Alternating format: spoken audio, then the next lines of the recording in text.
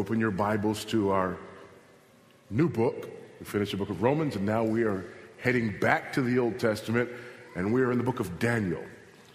Daniel chapter 1. The book of Daniel has much to say about living in the midst of turbulent times. It would be a fitting title for the book of Daniel, would it not? Hope in the midst of turbulent times. Whatever you have gone through, I guarantee it has not risen to the level of Daniel's despair. I guarantee you that your worst day was better than what Daniel experienced when he, many of his countrymen, were dragged off in chains to a foreign land. And yet, the book of Daniel stands to give us hope in the midst of those turbulent times. Listen to this from one commentator. Over against the might of Babylon and the seeming superiority of her gods, two questions face exiled Jews. Is Israel's God truly God as compared with the Babylonian ones? And will God forgive the sin of his people and resume fellowship with them? The first question is answered in Daniel by his recounting of the might of Israel's God as he exercises his sovereignty over all human kingdoms. The kingdom theology of the book of Daniel is an answer to the exile's concern over the uniqueness of Israel's God. The book of Daniel also answers the second question. Not only is the theme of kingdom present, but also that of covenant. Covenant is present implicitly in the narrative sections of the book, with the emphasis on the distinctiveness of Daniel and his companions in their exilic setting. However, in chapters 9 through 11, the covenant theme appears explicitly. Is our God truly God? And will he forgive us and redeem us? Those are the questions, not just for Daniel, those are the questions for us. Is my God truly God? And in the light of my circumstances, will he redeem me? Will he rescue me? Will it eventually be all right? If you have not asked those questions, you just haven't lived long enough. Amen? Those are the questions with which we all wrestle. And those are the questions that Daniel answers.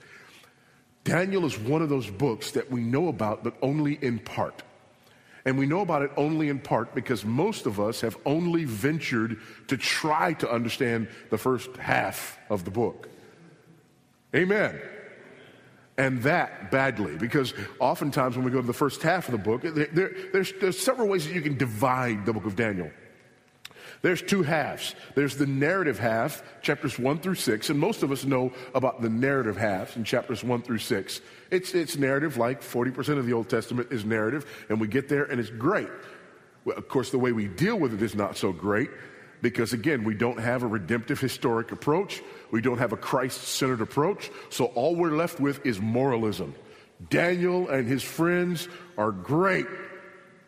Be like them. Like the old song, dare to be a Daniel, dare to stand alone. Okay, that's the way we look at the book of Daniel. It's moralism, pure and simple. Here's what they did that was good. Do that so that God will be pleased with you and that all may go well with you. We messed that up, and that's the easy half. The difficulty comes in the second half, in the apocalyptic section, beginning at chapter 7, where there are all these dreams and visions that Daniel is interpreting.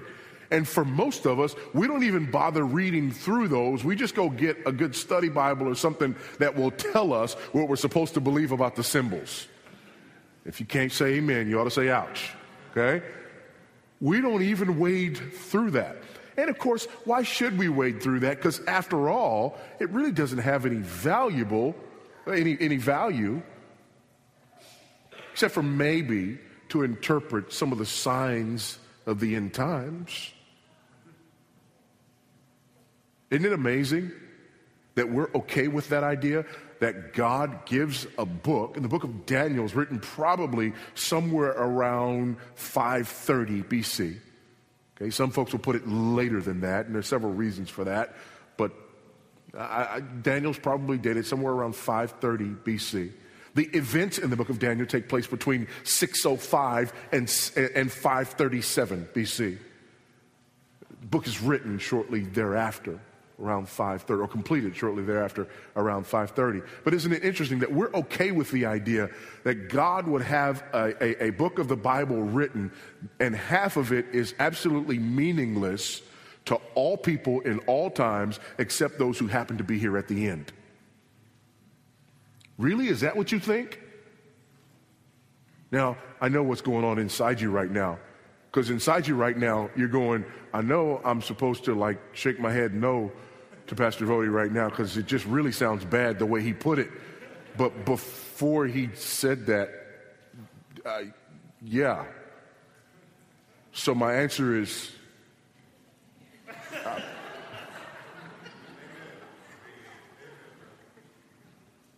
no, God did not give us a book that was without meaning or is without meaning for everyone except those who are alive at the end of the age.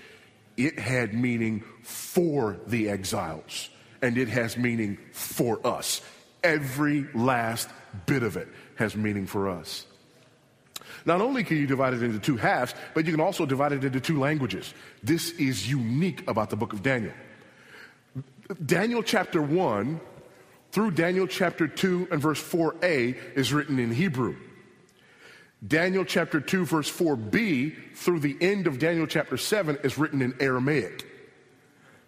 Then it goes back into Hebrew again. So 3 sections, 2 different languages. The Hebrew section, the Aramaic body, and then the Hebrew closing of this letter. It's another way that you could divide it. But since we're not going to be reading Hebrew and Aramaic, we won't divide it that way. There's a third thing that you see here. In the Aramaic section, there is a chiasm. Now, we've talked about chiastic structures before. You know, the structure kind of like a cross, if you will. There's a chiasm in the second section, the Aramaic section, which is very important that it's written in the Aramaic language and has a chiastic structure. And it is just the Aramaic portion that has the chiastic structure. What is the chiasm? Now again, we don't have a chart up here for you, so it's difficult for me to show you. So I will try to walk it out for you. And think about it going on a piece of paper like this, okay, in and then out, but visualize it as I move. In chapter 2, there's a dream of a statue representing 4 kingdoms. Chapter 3, there's worship of the golden statue or perish in a pit. Chapter 4, there's the judgment of King Nebuchadnezzar. Now we're going to start the same thing in reverse. Chapter 5, there's the judgment of Belshazzar. Chapter 6, worship Darius or perish in a pit. Chapter 7, a dream of 4 beasts who represent 4 kingdoms. Perfect chiastic structure. Very rarely seen anywhere. But here, in the Aramaic portion, there is a perfect chiasm. And there is a message there in that structure. We'll talk about that as our time goes on. But here, in this section, Daniel chapter 1, verses 1 through 7, we see, as I said, a tale of 2 kingdoms. Let's read this section together. In the 3rd year of the reign of Jehoiakim, king of Judah, Nebuchadnezzar, king of Babylon, came to Jerusalem and besieged it. Let me just sort of put a footnote here. Let me just put a pin in it at this moment. Because there are people who would say, well, see, there's already a problem because the Bible contradicts itself, because Jeremiah says that it was in the 4th year of his reign, and here it says that it was in the 3rd year of his reign. Just know this. Just let me answer that as simply as I possibly can. Remember that Daniel's in Babylon. He's using the Babylonian rendering of the reign of the king. Remember, Jeremiah is using a Palestinian rendering of the reign of the king. For Daniel, the reign goes like this. There's the year of ascension where you become the king. The next year is your 1st year. The year after that, your 2nd. The year after that, your 3rd. Palestinian rendering would be the year of your ascension is your 1st year. The year after that, your 2nd. The year after that, your 3rd. The year after that, your 4th. An example of this is if you've ever been over in Europe and you get on an elevator. Here in America, if you get on an elevator and you go up 1 floor, you're on the 2nd floor. In many places in Europe, you get on an elevator and you go up 1 floor and you're on the 1st floor. It could mess you up. Now, imagine hundreds of years from now, somebody finds documentation, and there was an author in England who wrote about something that happened on the 2nd floor, and an author in America who wrote about something that happened on the 3rd floor, and the people say, there's a contradiction here, it must not be true. That's the same thing here in Daniel chapter 1 and verse 1, okay? It's just a different rendering of how you start the 1st year of the reign. Verse 2. And the Lord gave Jehoiakim, king of Judah, into his hand, with some of the vessels of the house of God. And he brought them to the land of Shinar, to the house of his God, and placed the vessels in the treasury of his God. Then the king commanded Ashpenaz, his chief eunuch, to bring some of the people of Israel, both of the royal family and of the nobility, youths without blemish, of good appearance, skillful in all wisdom, endowed with knowledge, understanding, learning, and competent to stand in the king's palace, and to teach them the literature and language of the Chaldeans. The king assigned them daily portions of the food that the king ate, and of the wine that he drank. They were to be educated for 3 years, and at the end of that time, they were to stand before the king. Among these were Daniel, Hananiah, Mishael, and Azariah of the tribe of Judah. Don't think for a minute that that's unimportant. They're in the midst of exile. And there's a book that's written that basically says to the people of God, God is going to preserve his people. In the midst of it, there's 4 characters that he picks out as the principal characters of the story, and they are all from the tribe of the promised seed from whom the scepter is never going to depart. That's just amen, hallelujah, praise the Lord right there, just by itself. Just that these 4 guys are from the tribe of Judah. And the chief of the eunuchs gave them names. Daniel he called Belteshazzar. Hananiah he called Shadrach. Mishael he called Meshach. And Azariah he called Abednego. There you have it. The tale of 2 kingdoms. And it's set up perfectly. First, in the tale of 2 kingdoms, we see a tale of 2 kings. We see on the one hand, the king of Judah, Jehoiakim, and on the other hand, Nebuchadnezzar, the king of Babylon. Now, Jehoiakim was the son of Josiah. He was an ungodly king. Listen to this. In 2 Kings chapter 23, beginning verse 36, Jehoiakim was 25 years old when he began to reign, and he reigned 11 years in Jerusalem. His mother's name was Zebedah, the daughter of Pedaiah of Rumah. And he did what was evil in the sight of the Lord, according to all that his fathers had done. In his days, Nebuchadnezzar, king of Babylon, came up, and Jehoiakim became his servant for 3 years. He was an awful king. His father was a good king. He was an awful king. He was put on the throne by an Egyptian pharaoh named Necho as he attempted to exercise control over Syria-Palestine. Think about these two major superpowers.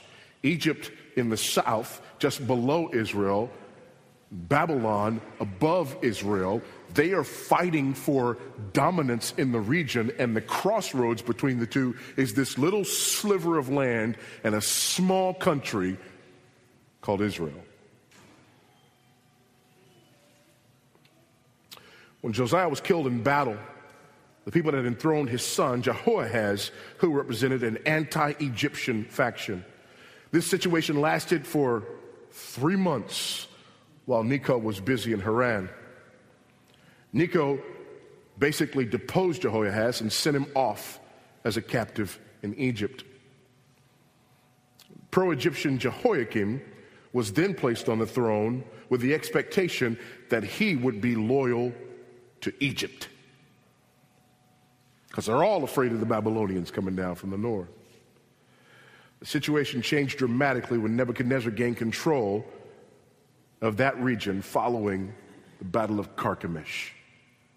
You remember this one from your ancient history. There he put down the Egyptians for good and established their dominance in the region. The guy on the throne in Egypt, when the Babylonians established their dominance over the region in the Battle of Carchemish in 605 by wiping out the Egyptians, was Jehoiakim, who had been loyal to the Egyptians.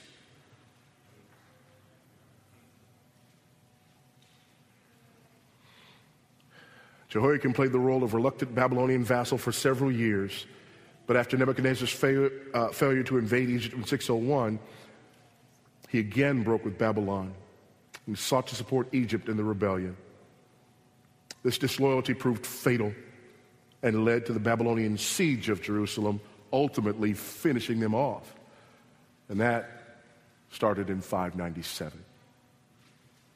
So there you get a little picture of the history of this that's basically summed up in this phrase: in the third year of the reign of Jehoiakim, king of Judah, Nebuchadnezzar, king of Babylon, came to Jerusalem and besieged it. In the next verse, you see that there are things that are carried off. You assume that the king was probably carried off as well. But note that in this tale of two kings, here's what you don't see. You don't see, here is a godly king in a godly nation and a godless king in a godless nation, and they battle to see who's supreme. No. You see a godless king in a godless nation who comes through, wipes out a region, and a king who was faithless to God happens to be on the throne when God judges his people. See, we love to sort of reduce the Bible to good guys and bad guys. It's not that simple. And one of the reasons it's not that simple is they're all bad guys. Amen. Just like you and I are all bad guys. So if you want to understand the difference between these two kingdoms, you don't necessarily just look at the two kings. There has to be something else. Not only is there a tale of two kings, but there's also a tale of two gods. You see, in the ancient Near East, when you go to battle, you go and call upon your God. This idea of these secular nations like we have today, not so much in the ancient Near East. In fact, that's very recent when you look at world history. The idea has always been that you call upon God to go before you in battle. You want to fight on the right side and God to be with you on your side as you go into battle. In the ancient Near East, if you defeated a foe, you always brought their gods with you as captives, just like their people are captives. Because when you defeat their gods, you say to them, our God is stronger than your God. You belong to us. Your God bows down to our God. So Nebuchadnezzar comes in and doesn't just take Jehoiakim. He goes to the temple and he takes away artifacts, making a statement about his God compared to the God of Israel, which would lead to the dejection, the further dejection of the people of Israel. Remember, they're not reading Daniel, they're living it. So they don't have, for example, verse 2. And the Lord gave Jehoiakim, king of Judah, into his hand with some of the vessels of the house of God. The Lord gave him into his hands. Folks, the Lord is doing this. God is sending his people away into exile. God is allowing them to be wiped out. God is allowing the nation to fall. God is doing this. And if there is a message in the book of Daniel, that's the message. God is in control. See, oftentimes we like to say that God is in control when things are going the way we want them to go. And all of a sudden, when things don't go the way we want them to go, our first question is, where is God? Why? Because according to our theology, when God is in control and doing what he's supposed to do and paying attention, he's making stuff happen the way he and I agree it ought to happen. But if he's not agreeing with me, then he's slumbering or sleeping or falling down on the job, and we kind of go, you know what, God, I know you're busy and everything, but can you fix this? Because this is not how my life is supposed to go.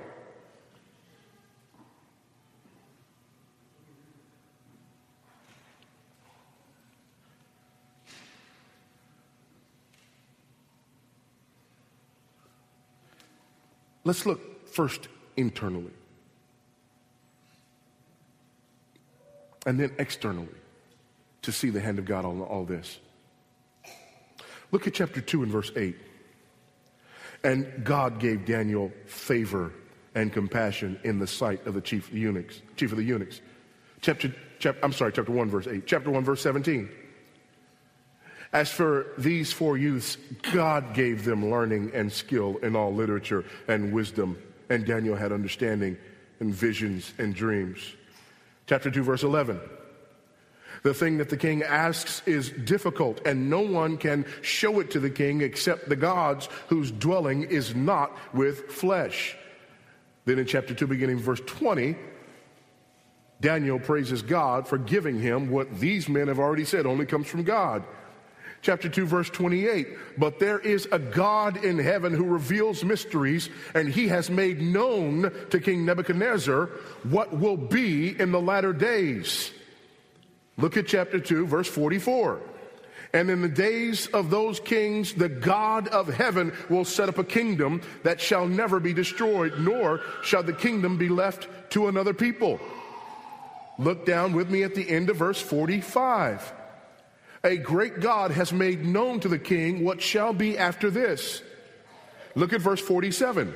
The king answered and said to Daniel, truly your God is God of gods and Lord of kings and a revealer of mysteries, for you have been able to reveal this mystery. Let's go to chapter 3 and look beginning at verse 17. If this be so, our God whom we serve is able to deliver us from the burning fiery furnace, and he will deliver us out of your hand, O king. Go down to verse 25. He answered and said, but I see four men unbound walking in the midst of the fire, and they are not hurt, and the appearance of the fourth is like the son of the gods. Go down to verse 28. Nebuchadnezzar answered and said, blessed be the God of Shadrach, Meshach, and Abednego, who has sent his angel and delivered his servants who trusted in him. Now let's go to chapter 4. And look beginning in verse 34. This is Nebuchadnezzar after his 7 years of what we would call schizophrenia.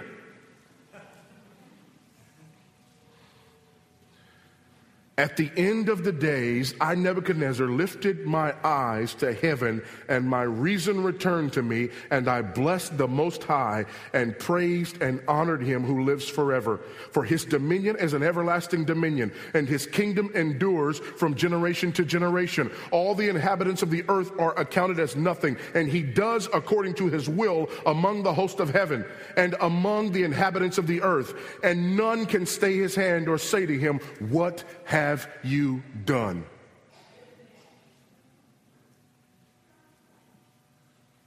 Yes, this is a tale of two gods, but only one of them is God. Nebuchadnezzar's gods are not God. And throughout this, what do we see? That God is in control. But here's the question. If God is in control, why are Daniel, Shadrach, Meshach, Abednego, and all the other young men taken away, castrated, and then made to serve a pagan king? Why? For that we go outside. The judgment of God against Israel.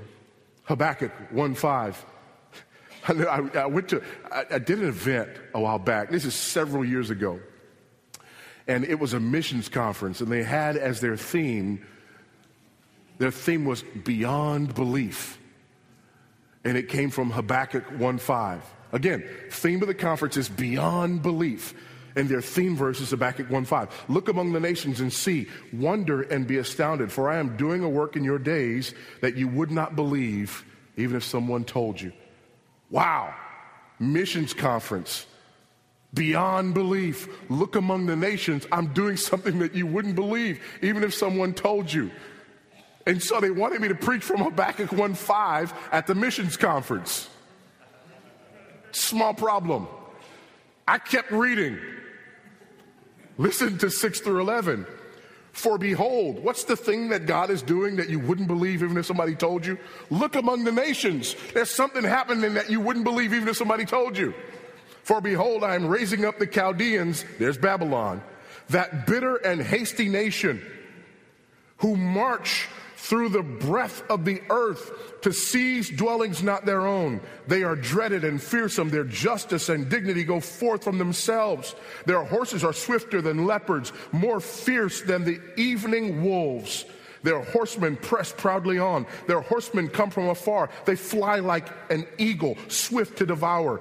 They all come for violence, all their faces forward. They gather captives like sand. At the king they scoff. At the rulers they laugh.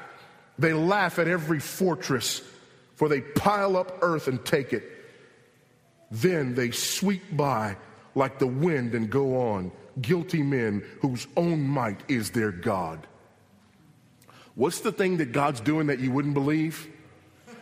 I'm going to bring a wicked king to judge my people. But wait a minute, God, we're your people. How are you going to use a godless nation to punish your people? Is there another godly one?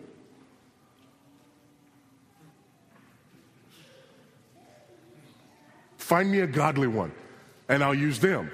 Oh, you can't? Okay, here come the Babylonians.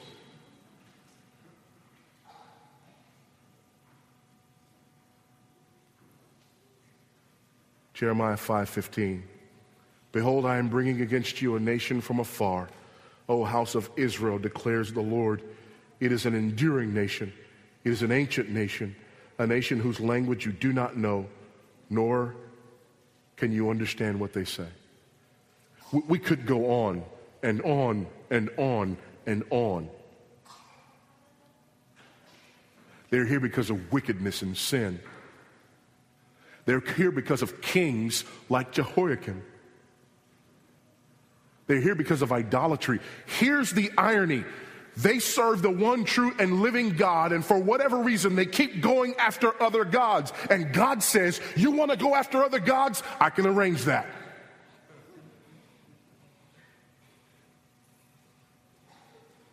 God, we want a king so that we can be like the other nations. Really? You want to be like the other nations? I can arrange that.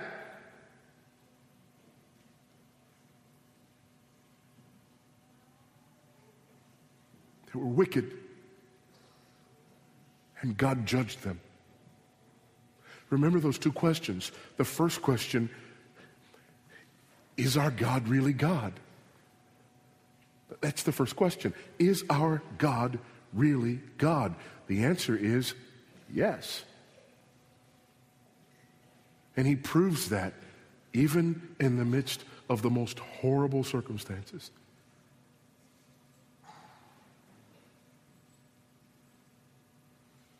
Have you ever been there?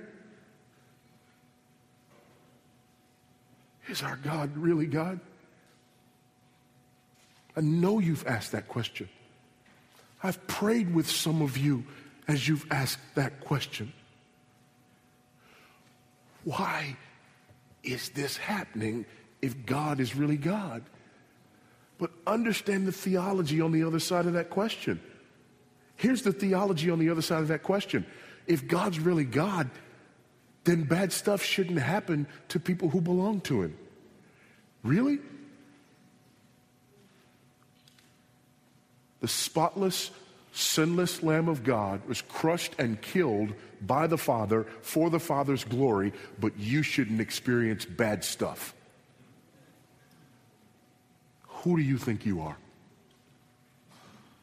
Do you have any idea what you deserve? Do you have any idea what justice would look like in your life today based on what you thought, said, and did on yesterday? Have you any idea? We still live in a fallen world.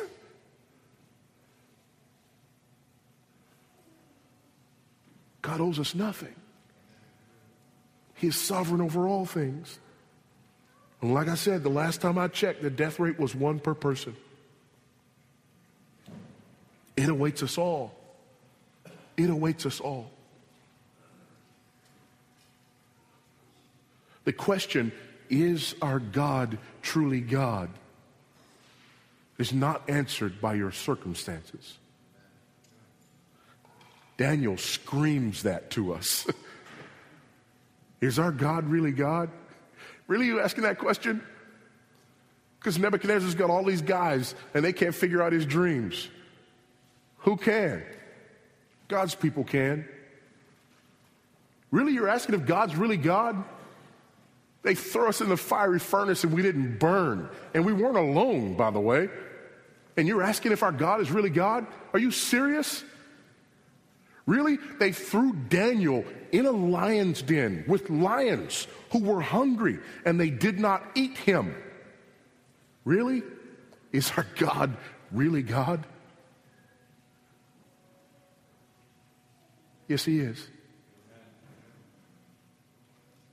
Yes, he is. The creator and sustainer of the universe, and nothing catches him by surprise.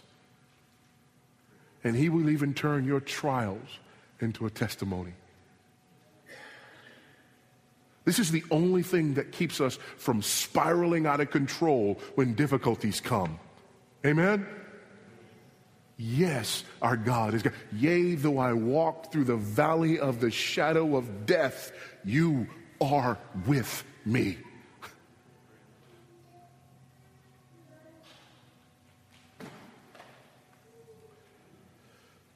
There's also the action of Nebuchadnezzar against Daniel.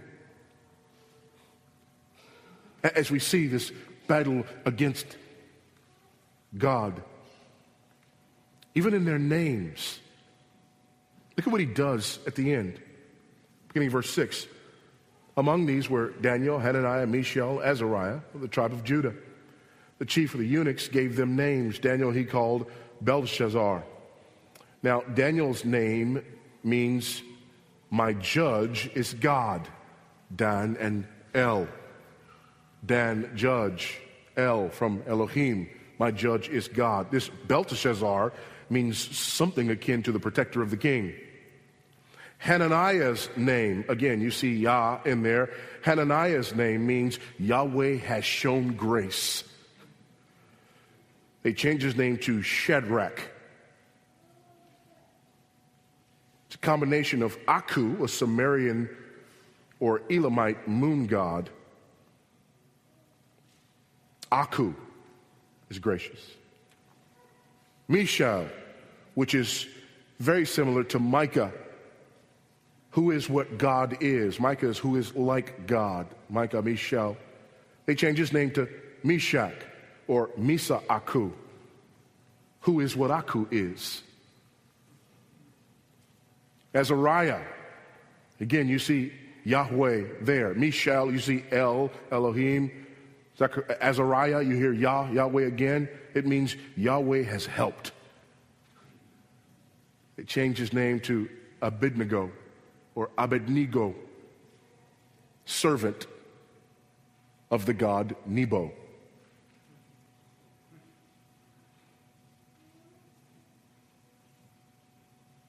All four of these young men have names that speak to who their God is. And all four of these young men are renamed to speak to who Babylon's gods are.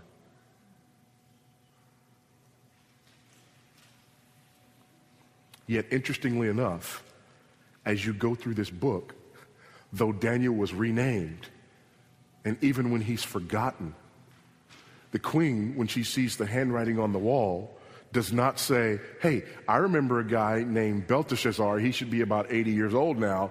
She says, how about Daniel? Amen, hallelujah, praise the Lord. How about Daniel? Here's what's so ironic about this. Their names are changed in order to strip them of their God-given identity. And if you say to the average Christian, Hananiah, Mishael, and Azariah, they don't know who you're talking about. You have to say Shadrach, Meshach, and Abednego.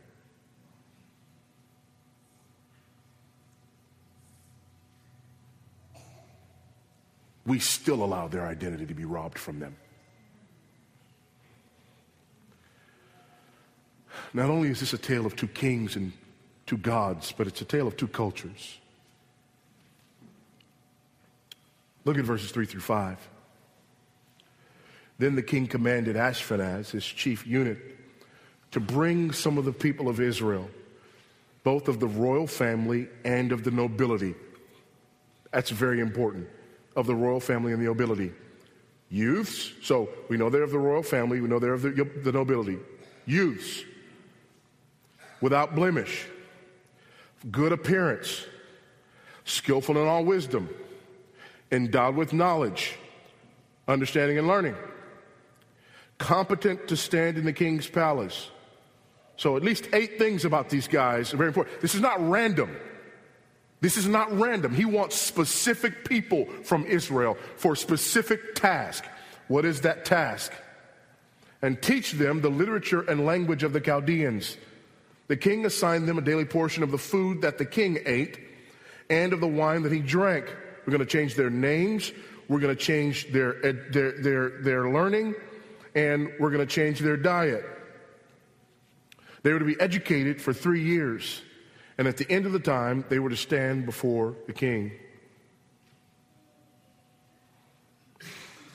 Listen to this from George Schwab. The youths were expected to eat new foods, were given new names, and forced to learn the culture of Babylon. They were being systematically indoctrinated and distanced from their Israelite heritage. At the end of the process, they would no longer be Jews, but Babylonians. They would have new identities. That was the goal. That was the goal, to destroy their identities. How do we destroy their identities? Through education. You know the great irony? The great irony is that people run to this passage of Scripture in order to justify sending Christian children to government schools.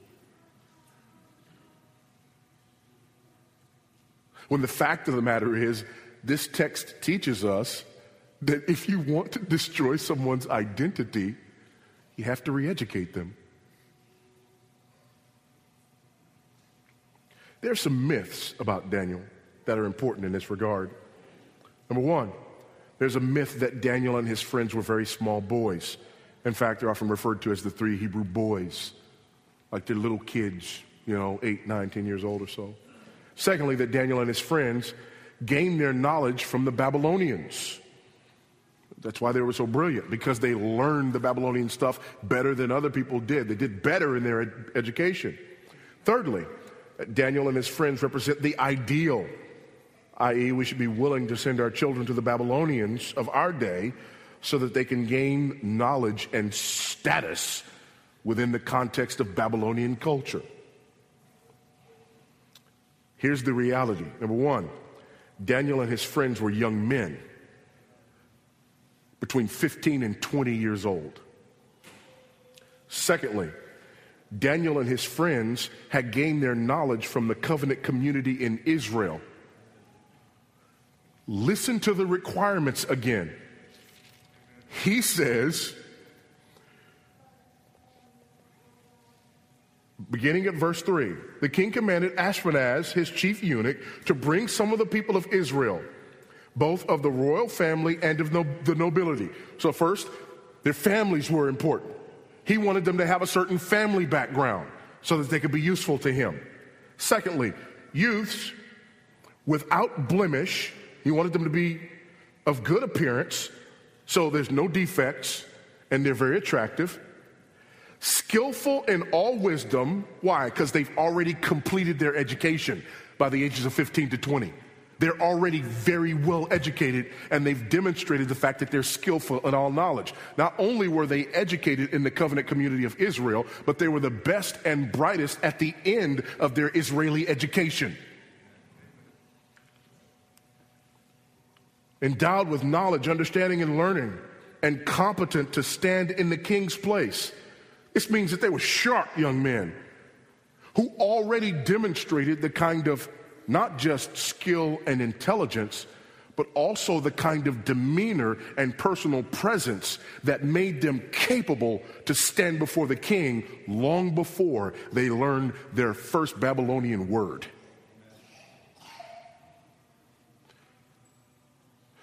You see, the message here in this clash of cultures is not that we run to the Babylonians to gain their knowledge so that we can be elevated in their culture. No, the fact of the matter is the message is the opposite. When we understand who God is, God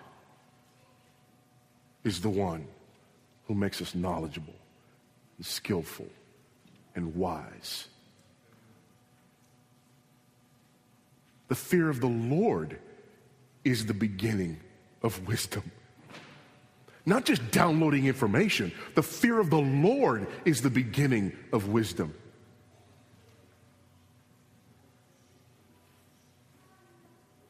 What we see here is not just the superiority of their gods, but the superiority of their culture because it is ordered by God. So much so that we'll see next week that when they finish their training, the young men are 10 times better. Why? Because they really picked up on that Babylonian stuff so well. Folks, this is the occult. They're learning the occult. They're learning occultic practices. And note also that when it comes down to it, and the king needs somebody to do what these guys were trained to do, nobody can do it. Daniel does not come back and serve the king because he learned occultic practices better than the people of the occult. He goes back and prays to God. He doesn't even do what they taught him to do. So far from being a picture that would encourage us to embrace the Babylonian culture and to see ourselves as part of the Babylonian kingdom, this is a picture that says you don't need the Babylonians, they need you. God is enough. You see, when we find ourselves outnumbered and we find ourselves in pressure situations, we have a tendency to turn to whatever's close. But the fact of the matter is, Daniel says to all of us, where you turn is to God. There's 2 questions. Remember those questions. Number 1, is our God truly God? And secondly, will he, and really, can he redeem us?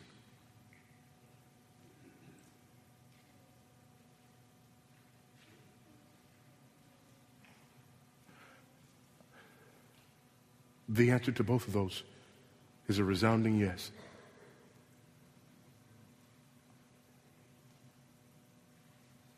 But hear this. Daniel and his friends died slaves.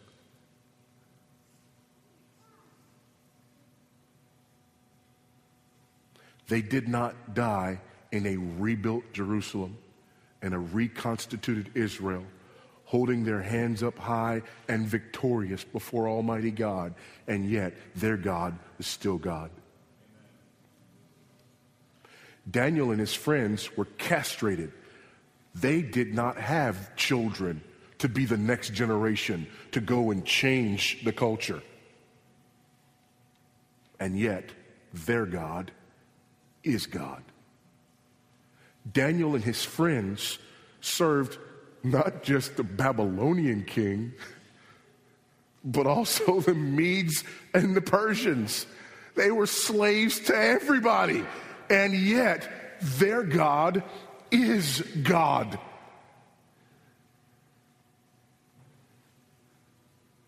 And they learned something that you and I need to learn.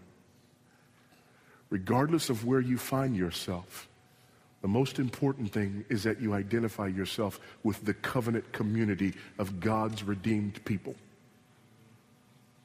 who just happens to live wherever you live.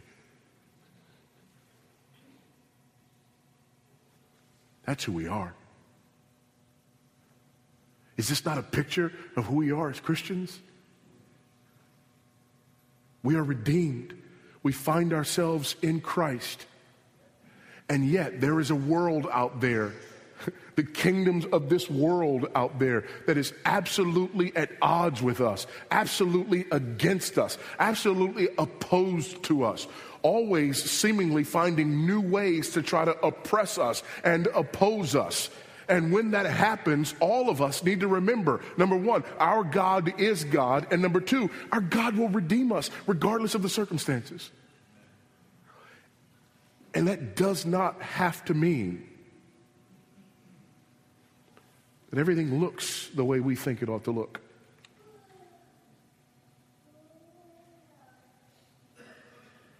Is it okay if God redeems you in the midst of slavery and leaves you in slavery? If it's not, you don't understand the gospel. Is it okay that God redeems you in the midst of bondage and leaves you in the midst of that bondage, never to get you out? If the answer is no, you don't understand what it means to be redeemed. Is it okay that God redeems you as a single and never gives you a spouse? If the answer is no, you don't understand redemption. Is it okay that God redeems you in a bad marriage and you spend the rest of your life in that bad marriage and it never gets better? If your answer is no, you do not understand redemption. Is it okay that God redeems you in the midst of a culture that has absolutely gone astray and in your lifetime never rights the ship?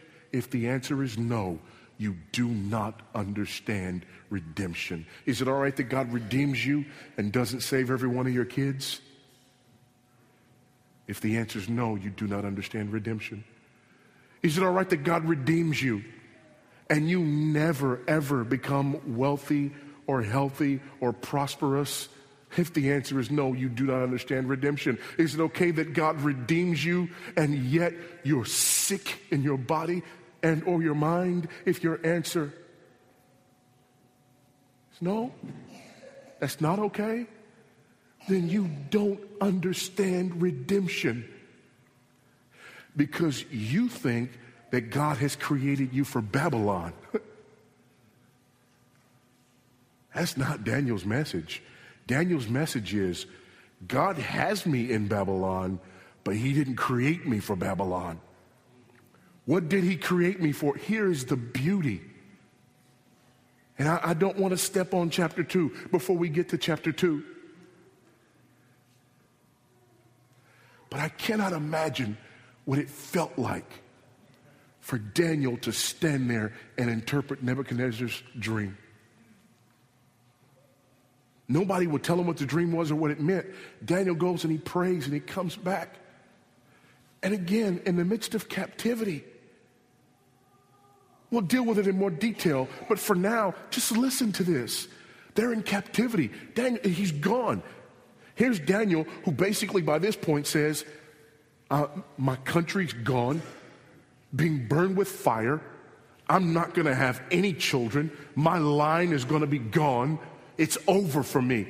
And they're teaching me these occultic practices. I got nothing. But Daniel, who has the ability to interpret dreams, all of a sudden gets a call. Our lives are in danger. Why? Because the king had a dream and we can't interpret it. He won't even tell us what it is. He goes to God and he prays. And not only does Daniel get the dream and its interpretation so that he can stay alive, but here's what he gets to say to Nebuchadnezzar. There's 4 kingdoms. You're number 1. You don't last. Number 2's coming. They're going to wipe you out. They're not going to last. Number 3's coming, and they're going to wipe out number 2, but they're not going to last. Why? Because there is a kingdom coming that is going to stand forever.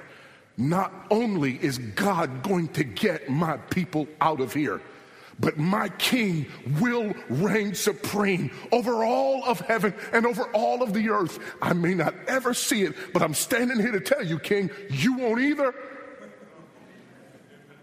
But the difference between you and me is that even in the midst of captivity, I am part of the kingdom that will never die.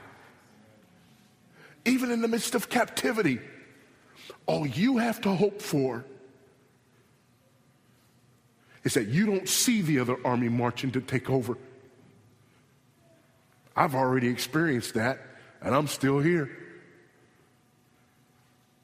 But what I have to hope for is that there is a day coming when the King of Kings and the Lord of Lords will vindicate himself.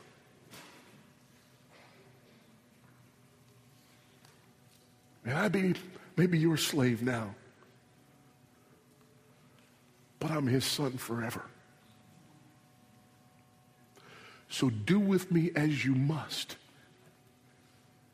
but I'm going to be okay. That's what Daniel teaches us. Not, you just be a good little boy and try really hard and be like that. That's not Daniel's message. Daniel's message is, if you're a good little boy and you study hard and you're attractive and articulate and intelligent, God may send an army to come and destroy you, kill your family, carry you off to a foreign land, castrate you so that you never have a future or a family, and then teach you occultic practices and have you spend the rest of your days in a land that's not your own. That's what Daniel got for being a good, smart, hard-studying little boy.